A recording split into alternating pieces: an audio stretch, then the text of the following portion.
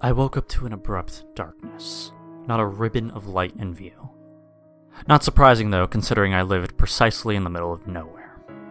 This had recently become the usual for me though. The whole waking up in the middle of the night thing. I felt for my phone in the bed beside me and flipped it over. Immediately I saw the glowing red LED light that resides at the top of my phone, indicating that it was charging. Pressing the lock screen button, my phone lit up to display a far too bright screen with the time on it. I squinted into the brightness. It was 3:49 a.m. As my memory flooded back to me, I remembered that I was home alone. Mom and Dad had gone to a hotel in Michigan for their anniversary, and wouldn't be home until 2 days from now. For most 17-year-olds, that was a go-ahead for them to throw a party or break curfew every night, but I'd always been the stay-at-home and watch Netflix type, and that's probably why I'd been trusted home alone for 2.5 days to begin with. But before I could recall more of the previous day's scenarios, I heard the last thing you'd want to hear when home alone. Someone else's breathing. A sudden paralysis came over me as I listened to the steady breath coming from somewhere near the foot of my bed. The more aware I became, the more the heavy blankets that I was too afraid to move from underneath seemed to suffocate me. Too afraid to move, I listened intently at the inhaling and exhaling of the unknown and uninvited guest. While lying in the agony of curiosity and terror, I suddenly heard a familiar sound. From somewhere near the foot of my bed came a snorting sound, and my fear melted away as I grabbed my phone and turned on the flashlight app. I'm so stupid, I swear. The thought crossed my mind as I shined the blinking light into the floor and realized the black lump sleeping soundly. My dog, Sparky. Sparky was a 90-pound black lab we adopted when I was around 11. He was huge, yet afraid of everything and extremely lovable. I'd let him in my room the night before, so he wouldn't be lonely from the absence of my parents. After letting my heart settle down from my scare, I decided I should just go back to sleep while I was still tired, and before I was able to convince myself to just check my Tumblr feed really quick, because really quick always turned into 2 hours. Later, when I woke up on what was technically the same day, it seemed a bit lonely being the only person in the house. I checked my phone. It offered 2 new text messages. I tapped the icon, and it brought me to my inbox. The first message was from my friend Courtney, a response to a message I'd spent the night before. More than likely, she'd fallen asleep and answered it when she woke up.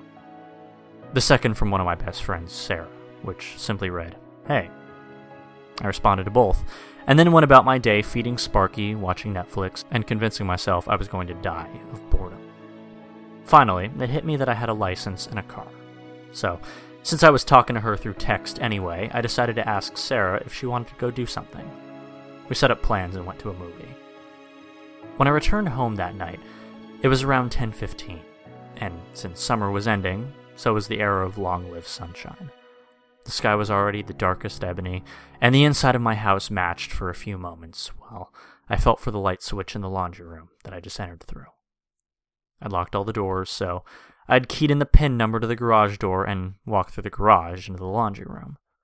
When the light illuminated the room, I made my way into the kitchen, and then the sitting room, and then the living room, and all of the other rooms in the house, flicking on the light switches. It couldn't have been 5 minutes that I was home when I heard a knock on the door. Seeing as it was dark outside and I was home alone, I was hesitant to answer it. But after I grabbed my car keys, which have a keychain bottle mace on it, I opened the door. Strange, I thought, as it cooperatively opened. I could have sworn I'd locked this. My next-door neighbor Kathy stood in front of me with a slightly uncomfortable look on her face, as if she didn't know me well enough to try and assert the authority she was about to. "Hi," she began. "I just saw your car pull into the driveway, and your parents had asked me to keep an eye on you and the house. They said there was no reason for you to be going anywhere, so would you mind explaining so that I might not have to call them while they're on vacation?" she concluded. I stood staring at her from my front door, amazed at her blatant but, correct accusations. The keys in my hand that once offered protection now stood as further evidence against me. Not that I'd done anything wrong, but it seemed a cruel betrayal by the inanimate objects that dangled from my right hand. I answered her question by explaining that I'd see a movie with a friend, and hadn't broken my usual 11 o'clock curfew. She began a sentence that I recall to be something along the lines of, "Well, I guess if," but she was cut off by the sounds of footsteps in the kitchen. Horror registered on her face, and I imagine mine too, but nothing could escape my mouth. I was frozen in fear. Her horror changed to anger, and it was clear she assumed I'd had someone, most likely a boy, keeping me company. She clearly didn't know me well. Suddenly my vocal cords worked again, and I screamed, "Don't!" But of course she didn't listen. As a man wearing a ski mask, gloves, a black pullover hoodie, and jeans entered the living room, I didn't stick around to find out what would happen. My survival instincts took over, and I ran out the front door into the darkness. I ran to the edge of my yard and concealed myself in the cornfield as I called the police for my cell phone. When the police arrived, they told me to wait by the car with one of them and then enter the house with their guns pulled. When they came out, they broke the news to me that the killer had murdered my neighbor Kathy. They said it was necessary that I come to the police station and give my recollection of the day's events, and that I needed to pack a bag and stay with a friend or relative until the man was caught. They said they'd also keep trying to reach my parents. I gave the police the above story of that day's events. I explained to them that the reason they couldn't get a hold of my parents was probably because they turned off their cell phones to enjoy their time alone, and now I'm at home packing. The brutal scene from where my neighbor once laid has been cleaned up, but it's still best I leave.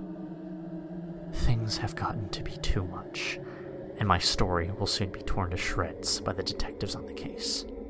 If Kathy wouldn't have came to drop off Sparky, who'd gotten loose and ran across the street to her house, maybe she wouldn't have been so nosy enough to look through the window and see things that weren't meant for her.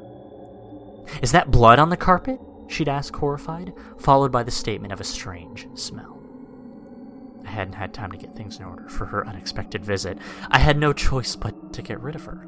But I knew her husband would soon become worried, hence why I called for the police on myself. And as for my parents, I don't think they're on vacation. Unless Michigan is somewhere inside one of those garbage bags down in my basement.